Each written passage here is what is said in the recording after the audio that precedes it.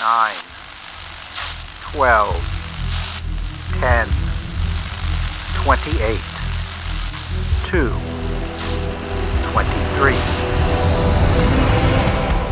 This is Deep State Radio, coming to you direct from our super secret studio in the third sub-basement of the Ministry of Snark in Washington, D.C., and from other undisclosed locations across America and around the world. Hello and welcome to another episode of Deep State Radio. I am here today with our Thursday regulars, Ryan Goodman, somewhere in New York City of NYU Law School. How are you, Ryan? Very well, David. Thanks. And Dr. Kavita Patel in a parking lot somewhere. For those of you who don't catch the video of this, how you doing, Kavita? I'm good. I'm not in a shady situation. I'm in a parking lot of my clinic, so we can start a vaccine clinic for those precious few people that got those spots for vaccines tonight in DC. Well, that's a good thing. What do you think? I mean, we'll go and get into the news in a minute. What do you think of the current state of vaccines, with vaccines going to pharmacies soon? I know I talked to my doctor. I went to the doctor yesterday for the annual checkup, and she said, look at my freezer. She said, because they're getting all the doctors to get ready so they can do doctor visits. So that looks like that's coming. Should we take some hope from all this?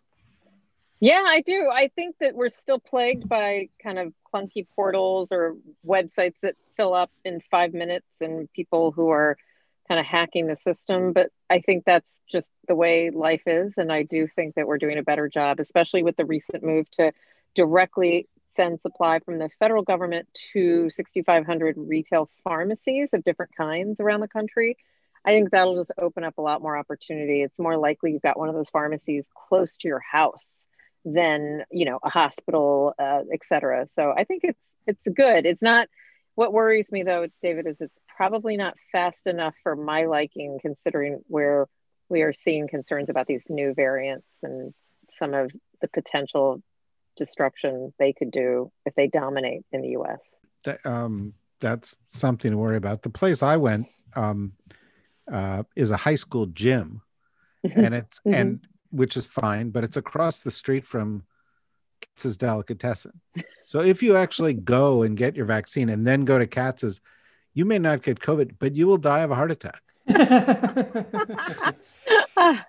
That's great. I like that. So there are risks. There are risks everywhere. Well, maybe we'll come back to this. We're gonna play a little tag team here today. For those of you who want to know, we've got Kavita and Ryan doing the first sort of half hour of this, and then for the last 15 minutes, while Kavita is off doing more important things, which is to say vaccinating people, our friend Rosa Brooks, who is usually with us on Mondays, will join us, and we'll talk to her a little bit about some of the constitutional issues in which she and Ryan specialize.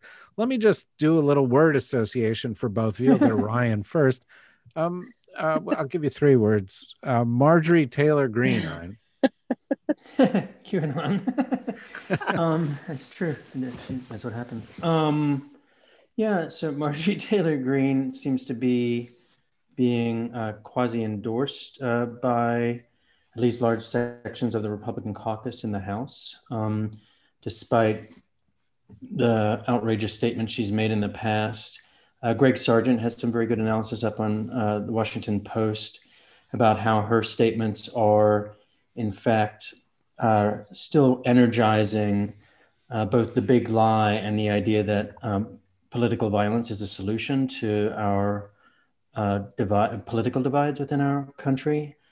And, I saw her remarks today on the floor of the House, which in some sense doubled down to a certain degree on these divisions by, she starts immediately by saying her Democrat colleagues, which just at least a tin air, I guess, for some of that, but also blaming others for her misfortune, as though the fake news media is why she was driven to QAnon or something like that. It was just a kind of a bizarre tale on her part. So, she lives another day, but it seems as though, I guess, the Democrats might take control of this with respect to her having anything to do with something like a Committee on Education, given her horrific past and present when it comes to that. How do you end up with this, Kavita? You're a doctor, you're a mother. How do you end up with a Marjorie Taylor Greene? Is it you don't feed him enough, or she had an accident as a child, or like this? It's funny you say that. I asked a child psychiatrist that exact question. I was like, was she not breastfed, or was she given too much of this or too little of this? By the way, that's a joke about breastfeeding. It's incredibly clear that any food is good food. I just have to say that. But it was funny how we were trying to understand that. And I would just say that to me, well, one, she's completely, I mean, she has a personality disorder. And I think Ryan's point about her house floor speech speaks to that. She's just a combination of narcissistic as well as a sociopath, because there is no question that her behavior is destructive, calling to question Sandy Hook, et cetera. But I think what's interesting to me is that she is an exact, I mean, you watch how Kevin McCarthy and these other pretty somewhat in the past esteemed Republicans seem to be tiptoeing, or at least not wanting to do what is so blatantly obvious for the sake of our democracy necessary to do. And it just reminds me, David, that Donald Trump's legacy, so to speak, of unleashing these gaslighters who now feel emboldened and empowered, that the QAnon movement even is a movement, to me, it just tells me that, you know, as much as I'd like to be done with Donald Trump, like, we're not going to be done. His destruction seems to be kind of pervasive in a way that I you know, Marjorie Taylor Greene, when you said the three words, my mind immediately went to, this is somebody who Donald Trump is somewhere in a corner in his Mar-a-Lago, you know, basement, relegate, you know, just kind of saying to people like, you know, she's amazing, she's a real American, and look at her. And that's what this feels like. You know, that's a really good, you know, you talk about the sort of gaslighters sort of being spread out there. And I, you know, what I got when you were saying it was kind of invasion of the body snatchers imagery, you know, these kind of pod people. And, you know, once they're sort of infected with whatever it is, they go out and they lie and they have no values whatsoever. And they'll say anything, and they're inflammatory in this way. And, you know, Ryan, look, I never thought much of Kevin McCarthy ever, but you know, there was an insurrection on Capitol Hill, you know, 3 weeks ago. 6 people are now dead because of it. 140 Capitol Police were injured. Congress people were cowering in their offices, afraid that they would be murdered. And the president unleashed this, you know, against the Congress in order to overturn an election. And his choice is not a slap on the wrist. His choice is not to sort of condemn it. He's gone to Mar-a-Lago to pose with the president, and he's protecting, you know, a QAnon proponent. And this is all over. It's not just one or two people. It's 140 people in the Congress. It's a bunch of people in the Senate. I mean, I got to tell you, I watch it, but I don't understand it. How have we come to this place? And it seems to me, Mitch McConnell, who doesn't even have a little bit of shred of a conscience or a heart, even he doesn't think these people are in the right place. How did this happen, Ryan? Do you think it's a political calculus? So I do think it's a straight up political calculation. Not that it's necessarily the correct political calculation. I also don't, I mean, I want to be careful in how much I say it, but if I were a member of the Republican caucus, I would not have much faith in Kevin McCarthy. His judgment seems so off, and the way he tries to defend himself when pressed by the media seems so off, and he makes so many forced errors in the way in which he does things by making silly statements that are completely contradicted by what he said 10 days before, for example, as part of that. So I do think it's just crass political calculations. I was just trying to look it up here. I think it might be an Axios poll, but there's a poll that just came out. Yeah, it's an Axios Survey Monkey poll that came out this past week that showed that Republicans find Marjorie Taylor Greene more popular than Liz Cheney. So, you know, they're dealing with that. And then apparently when they met as their caucus to decide what to do with Marjorie Taylor Greene, that there was a standing ovation, right, by a large contingent of the Republican caucus. So there's that. I think bring up that point. What is it that they're applauding? She's never proposed any legislation. She's only been there a couple of days. The only thing she's ever done is said she supported the insurrection, that she thought Nancy Pelosi should be shot in the head, that she thought we were on our way to, getting to hanging Barack Obama, that Jews had space lasers, which frankly, as a Jew, I'd like a space laser.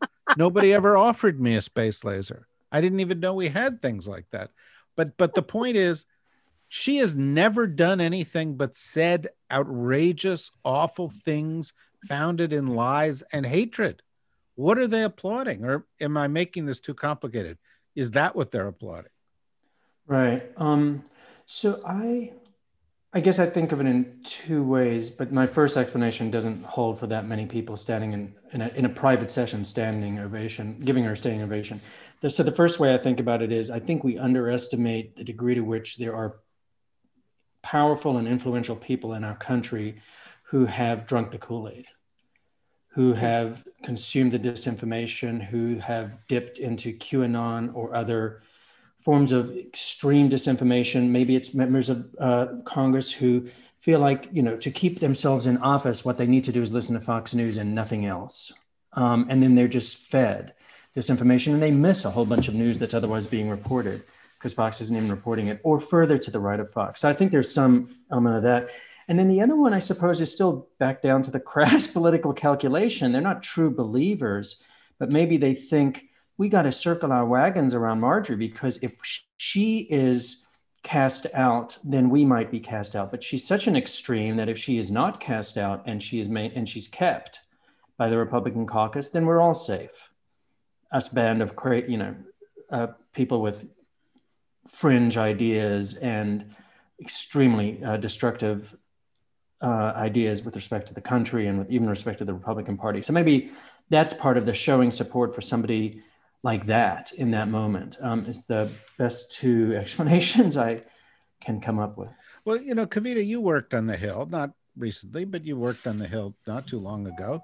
And I wonder, you think about it, and there is some kind of social pathology at work here. I saw Senator Kennedy of Louisiana talking about how terrible it was that the Democrats were working for the elites and for the rich and against the common man. And, he went to Oxford and he's got $10 million. And, Josh Hawley, same thing. Ted Cruz, same thing. These are not stupid people. They're gigantic hypocrites. But do you think that something, that the pathology has deepened since you left the Hill? I don't know if it's at the there is some element to that, but when Ryan was talking, honestly, Ryan, I think your latter point is spot on because that sentiment, David, has not changed on the Hill. It was always about the next election and survival. And that's obviously because of the terms so much more dramatic on the House side. The Senate has the luxury of kind of a longer cycle and a tendency to kind of vote in the incumbency, et cetera. On the House, there's just so many more of them and so many more opportunities to lose power. And we all know that the midterms after a White House transition often bodes well for the party in the minority. So I agree. You're right, David, that there's a deepening of a pathology because there also is this lack of, there used to be a day whether it was Kevin McCarthy or Nancy Pelosi or, remember Harry Reid. I mean, there used to be a day where those leaders could actually keep their party in line, their caucus in line. We saw that slip quite a bit way before Trump, but it's continued to deteriorate. And I do think that combined kind of with Ryan's point, where they're looking around and they're like, hey, we can't let that woman's truly crazy, but we can't let anyone kick her out, because then they're going to come after me, and I can't, one, I can't lose my power, and two, I've probably got a constituency that actually agrees more with her than they do with me anyway. So I do think that's what's happened. And to Ryan's first point, I think that is a large product of the lack of, I'll call it, broad education and being controversial and trying to understand the other side, so to speak. Something I think we try to do on the deep state, like not, what is it that people are thinking and why are they thinking that way? And I don't think that cognitive skill is valued anymore. I think it's all about survival, and it's selfish. Yeah, I think we're sort of, in the wake turbulence of the Donald Trump administration, the disruption on January 6th and the impeachment and so forth around that. But we're seeing some consequences of this, Ryan, that, are legislative and go to the longer term issues. Kavita was talking earlier about COVID. Biden administration has gone to present COVID kind of relief talks.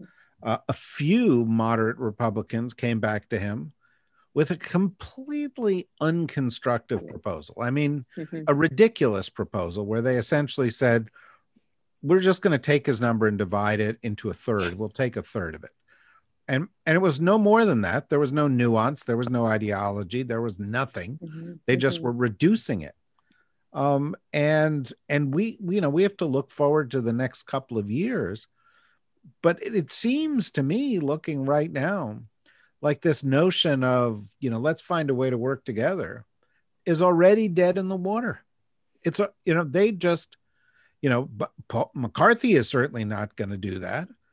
McConnell took 2 weeks to acknowledge that the Democrats were actually in control of the Senate, and was exploiting that. Are we into, the latest chapter of not being able to address the needs of the country, or leaving it entirely to the Democrats to do by one vote? Ryan? I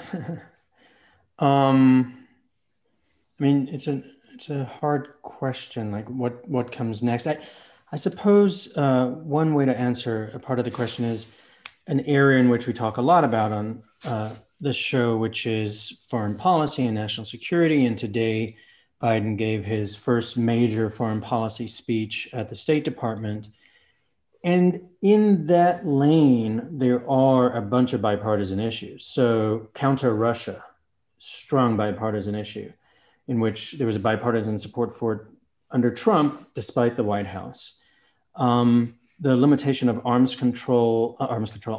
sales to Saudi Arabia, strong bipartisan support for that kind of initiative. So there might be other initiatives with respect to Saudi Arabia that are like that. There'd be strong bipartisan support. So I do think there are going to be maybe spaces where we'll see that.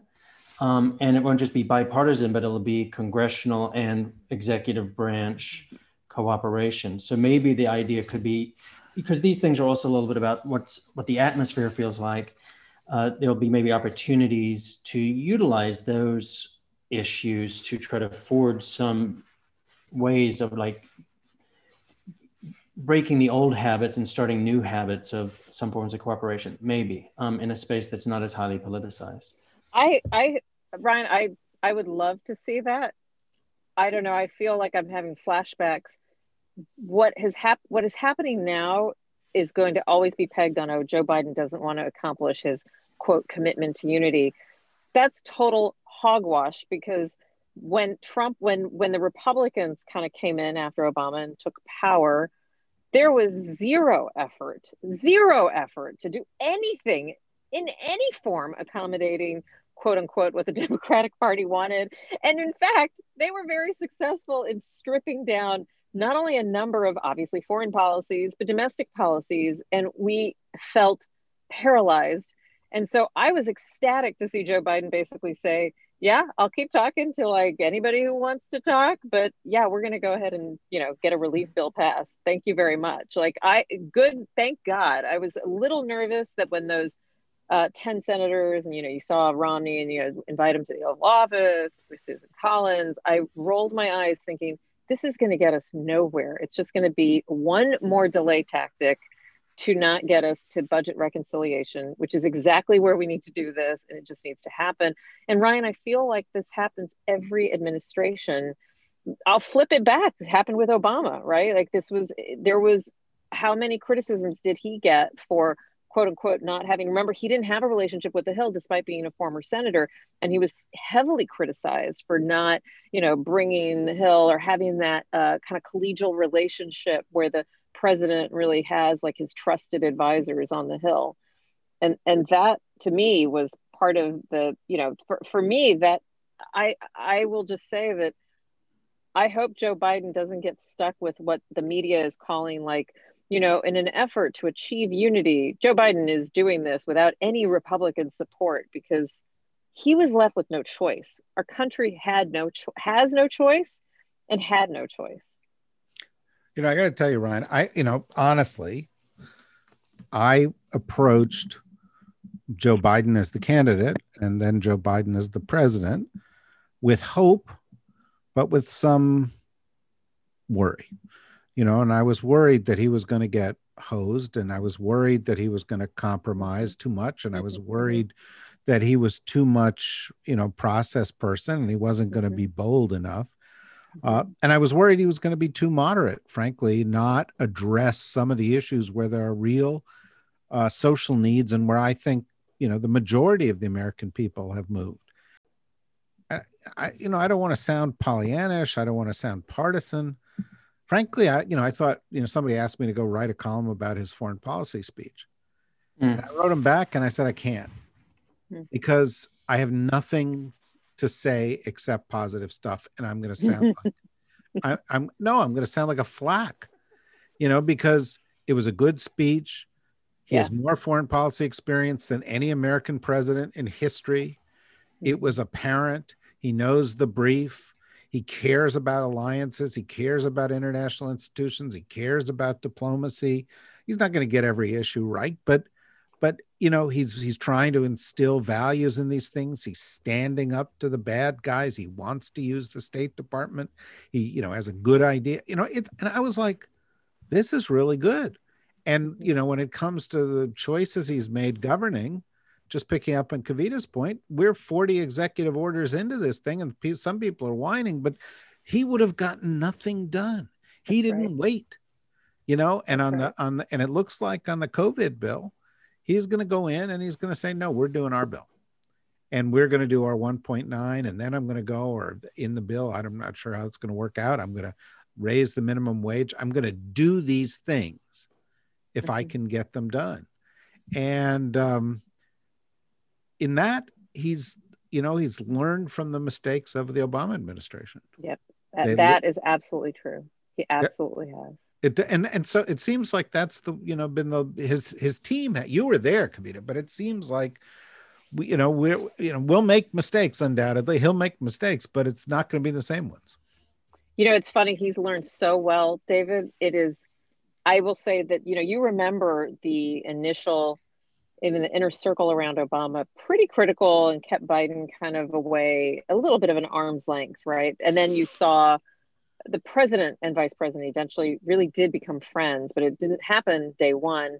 And it's incredible to me. I will say this, that Joe Biden, President Biden today is somebody who you see how he survived decades on the Hill, and you can see it because, wow, that man has taught and learned the master class in how to kind of win friends and not make enemies, but to do it on a policy level. Because you're absolutely right, David. Someone asked me how, what do you think about the health, the provisions, the executive orders? And I said exactly what you said. I said, I'm just going to sound like I'm a huge Biden person because I can't criticize a single thing right now. I can pick a little bit on the edges, but I can't criticize one policy he's done on healthcare.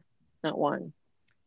And that's hard for people like you and me, isn't it? It is. Well, I mean, I was the first to say the Affordable Care Act is so deeply flawed, not that we should repeal it, but my God, I hope we don't stop with 2000, I hope we don't stop with what passed in March of 2010, because it's nowhere near the healthcare system we need it to be.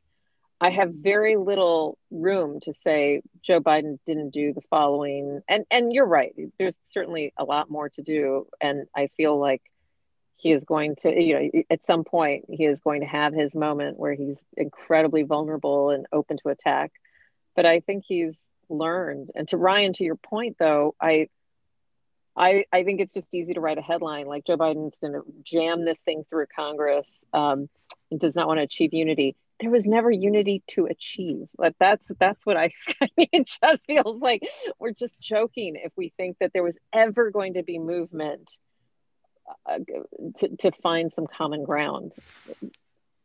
I would like Ryan to respond to all of this, but I know, I'm sorry, but it's 5:29. No.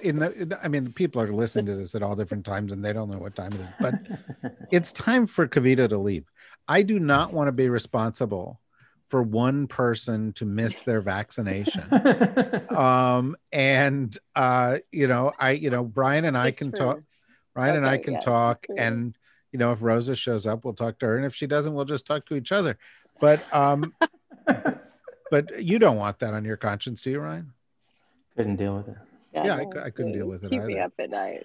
All right. Well, I will send in some live shots for the deep state for some augmenting to the instead of ask the blob, it'll be ask the doc. So I'll do some live shots. Do more good in 5 minutes than any of us do in an entire week. So good luck. And all right, guys. We'll see you later. We'll see you later. Do you want to respond to all this, Ryan, what she was saying? Yeah, I think I've been misunderstood. I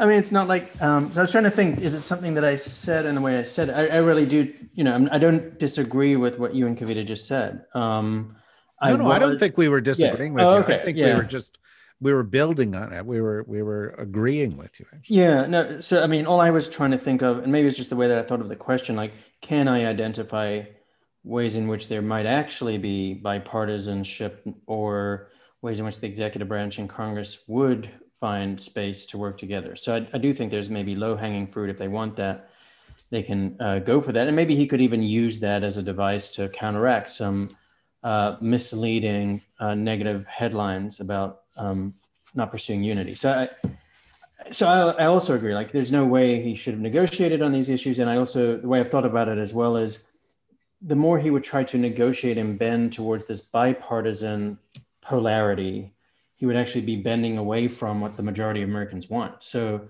we talk about unity, in a certain sense, so democracy and democratic compromise, he'd actually be compromising on what a majority of Americans have wanted with the COVID relief and things like that. So I see all of those points too. And I also was very worried by how many times President Obama seemed to think that there was compromise down the street, and it was just that they were leading him astray each time. So I'm hopeful about that. The only other thing maybe I would say is that these first several days might not be as representative about how they govern afterwards, because I presume they came in with these executive orders. It's not like they wrote them on day one. So they started to write them. So they were supercharged to do that in some sense, independent of the political climate at the time. With impeccable timing, Rosa Brooks has joined us. Hi, Rosa. How are you? Hi, guys. I'm well. Good. I'm glad you're well. We've been talking about Washington this week, and you missed our discussion about Marjorie Taylor Greene. I'm sure you're pretty devastated that you've missed it, unless you want to say anything about Marjorie Taylor Greene before we shift subjects here. I don't. I never ever want to have to talk about Marjorie Taylor Greene. She's a terrifying human being, terrifying excuse for a human being. I totally agree with you. I think you've summed it up perfectly. Let us turn the page a little bit and talk a little bit about what's going to happen next week, where we actually have another impeachment trial coming up, and Hooray, we love impeachment trials. yeah, no, we're doing them frequently, once a year now. Every January, February, we try to do one. And in this, The air. Pardon me. Little impeachment clears the air. Yeah, and it's it's very entertaining, and we've seen the House managers lay out their case. We've seen Trump's team, and today we saw the House managers suggest that Trump should testify, and Trump's Jason Miller, his spokesperson, one of the most revolting people who ever worked in Washington, said no, he's not going to testify because he considers this impeachment to be unconstitutional. Both of you are constitutional scholars. Is this impeachment unconstitutional, Rosa? I don't think so. I mean, there was a terrific piece, and I cannot remember now whether it was the New York Times or the Washington Post by Steve Vladeck a couple of weeks ago that laid this case out very well. The Constitution, the consequence of impeachment, among other things, can be disqualifying somebody from running for office in the future. And Steve does a nice job of laying out the argument that given that that's one of the potential consequences of being convicted in an impeachment trial, that it can't logically therefore mean that Congress no longer has the power to impeach once a president is out of office, because that would prevent Congress from making any use of that particular consequence. The argument's a little bit more complicated than that, but that's the basics. I mean, there's no clear bar, and there are sufficient reasons to infer from what is in the text of the Constitution that there's no reason not to continue the impeachment. There's no constitutional reason not to continue it. There may or may not be practical reasons, say, well, let's not bother, et cetera, et cetera. But I don't think there's a constitutional bar. So there's not. That was a rhetorical question. I'm glad you responded. Question. You mean I should have just said.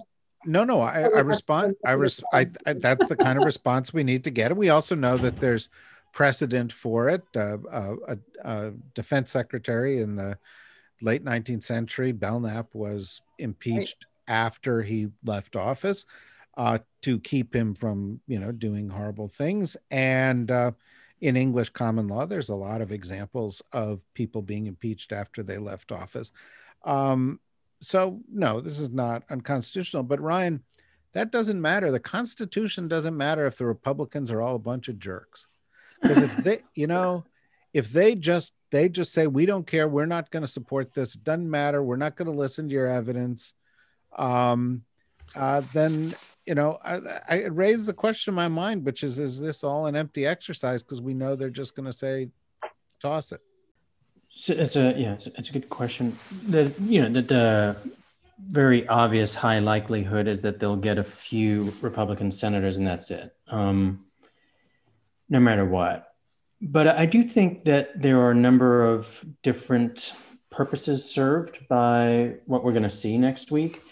Even to the point that I have tried to start getting people to write for Just Security who have written about war crimes trials and the ways in which they start to draft, they're the first draft of history. They can set a narrative, a public understanding. There's a lot of public education that can happen, especially because this will be done in large part by vivid videos as to what occurred. And the thing that I've mentioned before on the show that keeps me up at night is the big lie, because I think of it as a motivating myth that can mobilize white supremacists and neo-fascist groups across the country. And the trial is an opportunity to reset that and establish a prevailing understanding that's about the truth of the matter, and maybe it even gives some of the Republicans an opportunity to do the right thing in that regard. So I think there are other things like that. And then, of course, I also think that if the end result of a conviction is that Trump would be formally disqualified from ever serving again as a formal binding matter, then still we might serve that purpose through a very effective presentation by an extremely good team of House managers. And the end result is the court of public opinion, and that's their main audience. It's not the Senate Republicans that they need to try to somehow convince. And the court of public opinion says, this man is such an insane threat to the country. He cannot run. He is disqualified from seeking further office. So I think that there's another dimension to this that's broader than the formality of what an impeachment trial is about. You know, Ryan, I don't take this statement the wrong way, because I never met you while we were in Washington, but Rosa's the smartest person I ever met in Washington. and I've said this more than once. And that's why I always enjoy listening and learning. Rosa, because you're the smartest person in Washington, what advice would you give the people, Jamie Raskin and the others who are conducting this impeachment, about, how to make the most of it, given the parameters that we've got? Oh boy, I would actually go back a little bit to what Ryan said, that we know that it's almost certainly a foregone conclusion that Trump is not going to be convicted, because there are not likely to be enough Republican senators willing to vote for conviction. So then the question becomes, well, what's this for? What's accomplished by doing this? And I think Ryan is absolutely right that it's part of several things. Part of it is sort of building the historical record, and at a bare minimum, establishing a historical record. And another part of it, we hope, is combating that big lie. But for that reason, I would actually argue, if I were talking to Jamie Raskin and company, I would argue for being really careful rhetorically not to do anything that will play into the Republican conspiracy theory that, Democrats just have Trump derangement syndrome. They just can't stand him. And to keep it as dry, just the facts, ma'am. Here's what happened. Here's the law. Here are the consequences. Here's what you said, as possible, and minimize the editorializing, because I think the more tempting as it is to say, and justified as it is to say, Donald Trump is a deranged, unstable individual who has broken every law in the books and violated every norm in the books, and no punishment would be too great for him. I don't think that helps, right? In terms of, and I'm not worried. I'm not actually thinking here about the Marjorie Taylor Greenes. Nothing is going to change her mind. Nothing that happens in Congress, nothing that happens in the media, nothing that any of us say is going to change her mind, right? But much as we talk about, with the Taliban, are there reconcilables? The focus right now, I think, needs to be on the reconcilables within the Republican Party, not the hardcore Trump supporters whose minds will not be changed by anything, but the people who are sort of sitting there thinking a little uneasily, well, I voted for the guy, but on the other hand, I feel a little concerned about this. And that's the group of people, I think, who are potentially reachable and who will be pushed away by rhetoric that they perceive as stemming from Trump derangement syndrome, and who may be pulled in by a kind of just straightforward, look, this is just what happened. And, we're not attacking you and everything you think reconcilable Republican. We're saying this man, Donald Trump, should not hold office again. I think that is the advice that I would give. I love the idea, by the way, of, are there good Taliban in the GOP? In some ways, wouldn't say good Taliban, but are there Taliban we can work with? Yeah, Taliban that we can work with. Exactly. Well, Ryan, what would you advise? Well, we've had Jamie Raskin here on the show, and we know he's a very smart guy. He really is a very, very thoughtful guy. Not to mention being something of, a hero for the way that he's handled personal tragedy and nonetheless forged ahead with this during the course of the past several weeks. But what if he were sitting here, what would you say to him? So, I mean, it's hard to think of some of the things I would say, because in some ways it may even sound in a certain sense disrespectful, because I think the world of him. So I think he would anticipate what I would try to tell him. For example, like you have such a strong case, be extremely careful in terms of every video you show, everything you do. You have such a strong case, and they'll just try to nitpick something and then make it out of something else. So, but I'm sure he thinks that.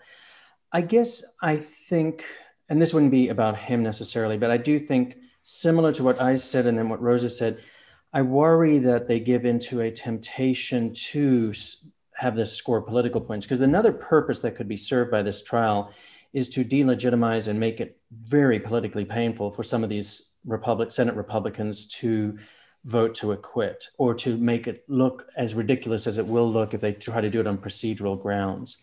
And I just worry, I mean, and this may be hard to say, but I still think for our country, one of the greatest things that can be served here is defeating the big lie and exposing how serious the threat is from the white supremacist domestic extremists in this country.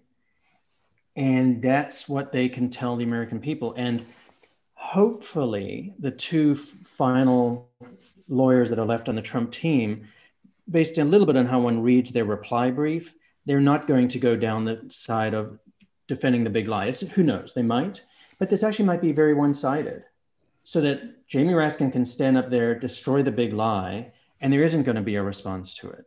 And if there even is one, then it'll be a highly ineffective one. That's such an opportunity for the country. So that's what I would suggest. That's one part of it. I think it's a good point. We only have a couple of minutes left, but Rosa, I think it's a good point, because, you know, essentially, as you look at a trial like this, one of the things to do is to hold Trump accountable. That's extremely important. As of right now, nobody who incited this insurrection has been held accountable. Nobody. Now, it's not to say the FBI won't do something, but so far, nobody has been held accountable. And having said that, it's also an opportunity, or inevitably will, to some extent, turn the page in the Congress on the Trump era. But a lot of these people are going to remain behind. Hawley will be there. Cruz will be there. Gaetz will be there. Marjorie Taylor Greene will be there. The people who supported this will be there. And so to some extent, from a political perspective, but also from the perspective of the threat, you want to say, we're making the case against, against people who supported an insurrection. Something took place that was an assault on the government. How did it happen? Who was responsible? We are going to convict, or we want you to convict this man, but they were not acting alone. And so you carry this forward so that those people who were involved in this, also pay some kind of price. Because in a way, I guess this is the point. This is where my question is going, Rosa. We are going to finally, I hope, turn the page from Trump with all of this. And it's going to finally be, it may be a Trumpy party, a Trumpist party, a party with him in the background. But there are a new set of threats: white supremacists, right-wing extremists, and their advocates in the Congress. And I think we need to turn our attention to that to some degree. I mean, do you share that view? And how do you think we begin to deal with that? So I don't know that we're getting rid of Trump in any meaningful way. I think it's too soon to say. It wouldn't shock me for Trump to, he won't get convicted in the impeachment trial. He'll announce he's running in 2024. It wouldn't shock me at all if to see Donald Trump continuing to get a ton of media attention and continuing to be viewed as the core leader of the Republican Party, or if he has to, and he's sort of suggested he's willing to do this, to sort of peel away from the Republican Party. So I would love it if Donald Trump would become irrelevant. and kind of fade into the background playing golf in Florida for the next 4 years, keeping very quiet. And that actually could happen, because I don't think Trump particularly enjoyed being president. So he may just decide it's too much bother. But I wouldn't count on it.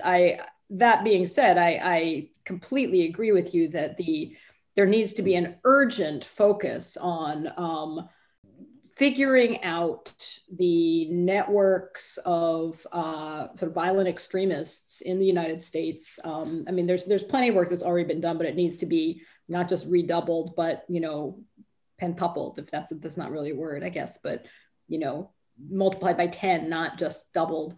Did you actually just say tentupled? Pentupled. I said pentupled because I pentupled. Latin. Yeah, I see. So that would be 5, though, right? Yeah, you're right. Dectuple. I don't really speak Latin, but you know what I mean. You get the idea. More of it. Lots more of it. Because I think that this is one of those situations where there is a window of opportunity. A lot of Americans, including Americans who like Donald Trump, recoiled from what they saw at the Capitol. And some of those organizations are in disarray, some of those far-right organizations, and some of them are white supremacists and some of them are not, but they're all threats, that they're in disarray and are experiencing some people peeling away from them right now. And this is the moment for the FBI and Homeland Security to really go after them hard. And to be making as many arrests as possible, to be thinking about, how do we disrupt, where are they on social media? How do we disrupt those networks? How do we hold people civilly liable for defamation, for slander, as the case may be? How do we hold social media companies that are failing to police them liable? That there's got to be kind of full court press to go after these organizations and the corporations that are empowering them, while we have the opportunity that if we just turn our backs on this and let it grow in the next 4 years, we'll be facing a threat that could be even bigger 4 years down the road. Yeah, excellent point, because it's not just the white supremacists or the right-wing extremists. It's them plus, as Brian referred to it, the big lie. And that you have to address the machinery for incitement, as well as the mechanisms of domestic terror. Neither of you were there for it, but I did a conversation this week earlier with Frank Figliuzzi, of the former FBI agent, who has written a new book. And the last 20 minutes of the conversation were, we have no domestic terror law. We need to have a domestic terror law. But you're making a face. But I just think, and maybe I get a minute from each one of you on this. But there does seem to be a gap. And his point was, I'm an FBI agent, or I was.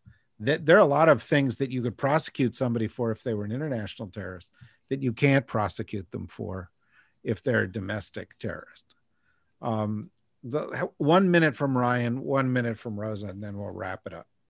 Based on Rosa's facial reactions, I think she's going to say what I would think as well. So I'm going to actually defer. Yeah, I'm to feeling terrible. For those of you who are just listening to this, when you're like talking and Rosa makes the face like she just ate a lemon, it's like, oh my God, I'm an idiot. But it didn't stop me from talking. But anyway.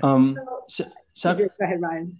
Yes, I just want to actually just say one little bit about the last part of the conversation, because I do think Raskin also has an opportunity to split apart some other parts of the Republican base. I think there's also low information voters or low information members of the public that don't know the full story of what Trump did in the White House after he saw the insurrectionists taking over. And the House manager's brief is very good about detailing the Republican members of Congress who were calling over to the White House, pleading with Trump to make a strong statement to have these people remove themselves from the Capitol, and he wouldn't do it. That's one. And then the other one is the degree to which Donald J. Trump nearly got Mike Pence assassinated. And I'm saying nearly got because I'm not putting any intentionality. He nearly got him assassinated. So I think there are other pieces of this and Mitch McConnell obviously wants to push out Donald Trump from the Republican Party. There's a lot of opportunity there, I think, with the trial. But just to the domestic authorities, I'll just defer to Rosa because I think we're probably on the same page about it. Yeah, I mean, the only thing I would say is that I would be very wary of concluding that the problem is that we need to define more people as terrorists, and therefore we need more expansive surveillance and prosecutorial authorities domestically. I'm not an expert on this, so I will offer that as a caveat, but my sense is that we already have, in fact, rather expansive authorities under existing legislation to do much of what we would want to do and need to do to go after these organizations. I think we've seen abuse and overuse of existing counterterrorism authorities, and the answer, well, let me draw a parallel, right? I think that looking at the events of January 6th, many people rightly said, wait a minute, why is it that peaceful racial justice protesters are greeted with this incredibly militarized response, and violent white supremacist mob invading the Capitol are sort of treated with kid gloves, and there's this very light policing, a non-militarized police response? The response to that should not be, oh, we should treat everybody with a militarized and extremely coercive response using a lot of physical force. The response to that should be a very different conversation about how we evaluate threats and what do we perceive as a threat, and how do we prevent ourselves from underreacting in some cases and overreacting in others. And similarly, when it comes more broadly to authorities against violent extremist groups within the United States, I don't think the response should be, we need to go after these domestic actors in the same way, the same unaccountable, excessive, and lawless way that we have gone after foreign terrorists. The response should be to say, what authorities do we already have? How do we use them more effectively? Because I don't think the problem is that we lack sufficient legal authorities to disrupt these networks. In some isolated particular cases, we maybe yes, but for the most part, that's not the problem. The problem is that the US government has not made it a priority. Excellent points. And I think people are coming around to make it a priority. We'll see how that happens. And, as I was listening to you talk, one of the things that strikes me is somehow you have to find a way to take the politics out of it, because clearly the reason that one group saw force and another group did not was because in the last administration, they were playing politics with how they responded to these things. And somehow we have to find a way to not do that. But the caution about avoiding sort of drifting into, more of a police state in this kind of thing is certainly a good one. Well, look, this has been a great discussion, and very grateful to all three of you. Kavita, who is now off giving people COVID vaccinations, Rosa, and Ryan. And we hope everybody will join us again for next week's full schedule of great episodes from Deep State Radio. Tomorrow, in our kind of lighthearted weekend show, where we talk about the issues of the world, but while baking, we have one of our friends from our Thursday legal shows, Joyce Vance, baking a cake with Marissa Rothkopf while discussing many of these same issues. So I love it. I love this. Yeah, no, every week it's Kavita did it last week. You can do it some week. Could we also just have one where instead of like baking, we just eat things that we like while That chatting? would be fine. You could join, and in fact, Marissa can bake something, send it to you, and you can eat it. I can eat it and then talk. Even better. Yeah, well, it everybody's mood improves when they're eating cookies and cakes. So that was the theory behind all this. That show is called The Secret Life of Cookies, so you should look for that one. And everything else we do at the DSR Network .com. Also, you can sign up there to be a member and support smart conversations like this one. So once again, thank you, Ryan. Thank you, Kavita. Thank you, Rosa. Thank you, everybody, for listening, and stay healthy, everybody.